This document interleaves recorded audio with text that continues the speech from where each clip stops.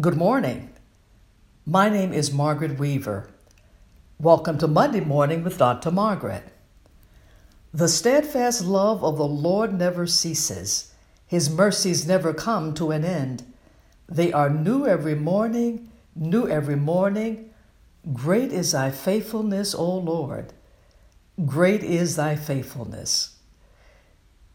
Indeed, this is the day that the Lord has made.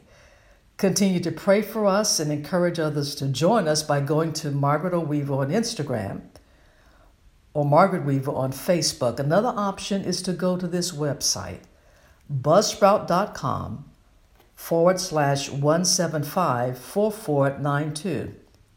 That's Buzzsprout, BUZZSPROUT.com/175-4492.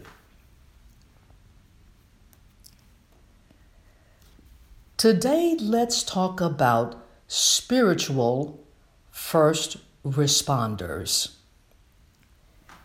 In the 23rd Psalm, verse 6, David says, "Surely goodness and mercy shall follow me all the days of my life, and I shall dwell in the house of the Lord forever." Let us pray.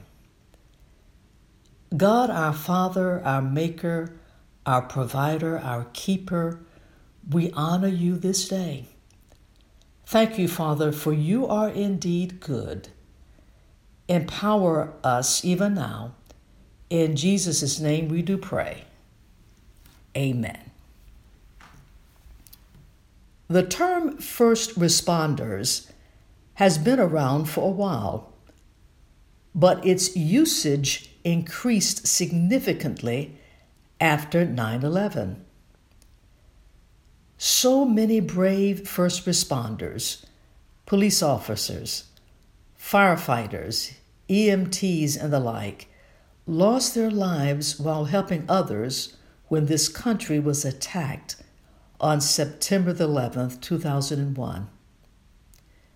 Recently, it was revealed that while the New York City Fire Department lost 343 in one day on 9/11/2001, 20 years later, another 343 firefighters have lost their lives to 9/11 related illnesses. They are called first responders because typically they are the first to respond in an emergency situation. When a call is made to 911 about an emergency, the wheels are set in motion.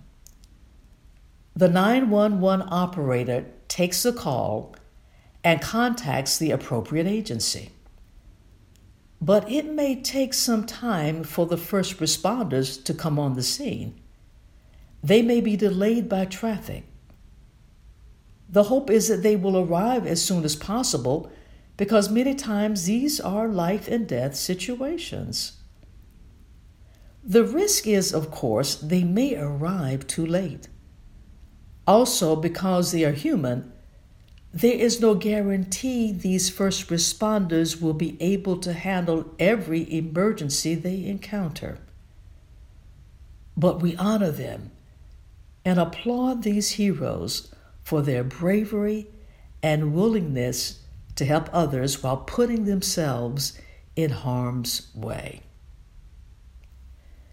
The good news for us as believers is that we have first responders that can come to our aid.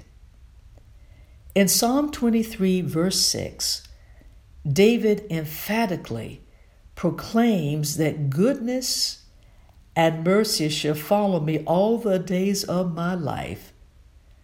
Well, since they are following us, whatever we encounter, goodness and mercy are already on the scene. So when we stumble, when we fall into goodness and mercy. Goodness is kindness, compassion, understanding, tenderness, virtue, thoughtfulness. Mercy is God's love, His loving kindness, that is expressed even when we mess up. And amazingly, according to Psalm 100, His mercy is everlasting. No matter our 911 problem or circumstances, we can rest in knowing that God has His first responders in place for us. This world's first responders may be delayed or hindered. In their humanity, they may be limited in what they can do. But David says, surely goodness and mercy shall follow me. Surely means there is no doubt. There is no maybe. Surely means something is said with confidence. There is no fear that it may not happen. And the beauty of it is, the verse says, goodness and mercy are with us all the days of our lives.